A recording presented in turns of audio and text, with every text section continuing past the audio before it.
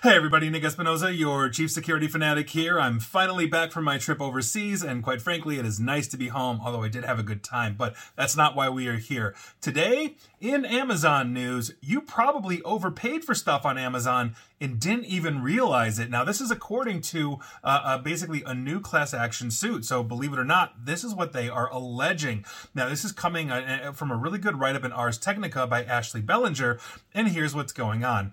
Amazon apparently rigged its platform to quote-unquote routinely push an overwhelming majority of its customers to pay more for items that could have been purchased at lower costs with equal or faster delivery times.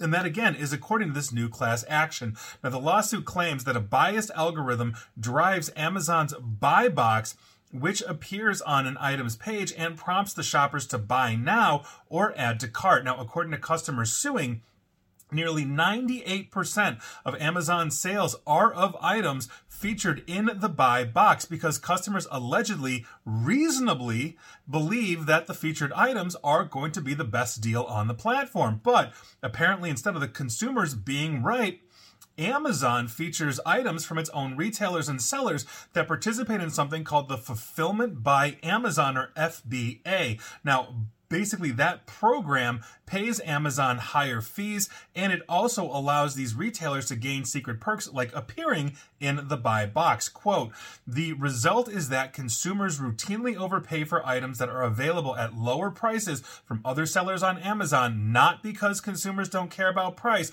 or because they're making informed purchasing decisions, but because Amazon has chosen to display the offers for which it will earn the highest fees, end quote. Again, that is according to the complaint. Now, authorities in both the United States and the European Union have investigated Amazon's allegedly anti-competitive buy box algorithm, confirming that it's, quote, favored FBA sellers since at least 2016, end quote, according to the complaint again. Now, in 2021, Amazon was fined more than $1 billion by the Italian competition authority over these unfair practices. And in 2022, the European Commission ordered Amazon to, quote, apply equal treatment to all sellers when deciding what to feature in the buy box.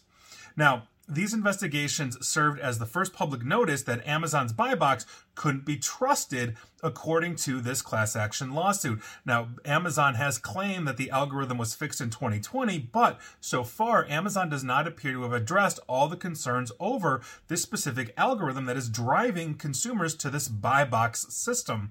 As of 2023, European regulators have continued pushing Amazon to, quote, take further action to remedy its buy box bias in their respective jurisdictions.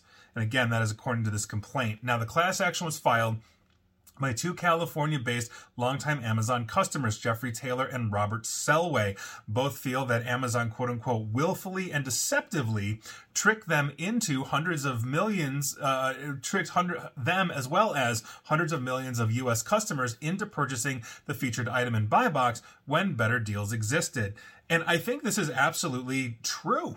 And the reason is look at the history that Amazon has had of basically being very aggressive, very anti-competitive, in the sense that they were caught up in a lawsuit in the last couple of years in India, essentially stealing designs from, basically local makers that were selling on Amazon and then repackaging it as the Amazon branded stuff at a much cheaper price. In other words, you've created a really cool looking shirt. They're basically ripping you off, putting it there, and because they have access to the back-end portal of how much you're selling, what you're moving, they know exactly what to price this at and how to manufacture it for cheaper than you can.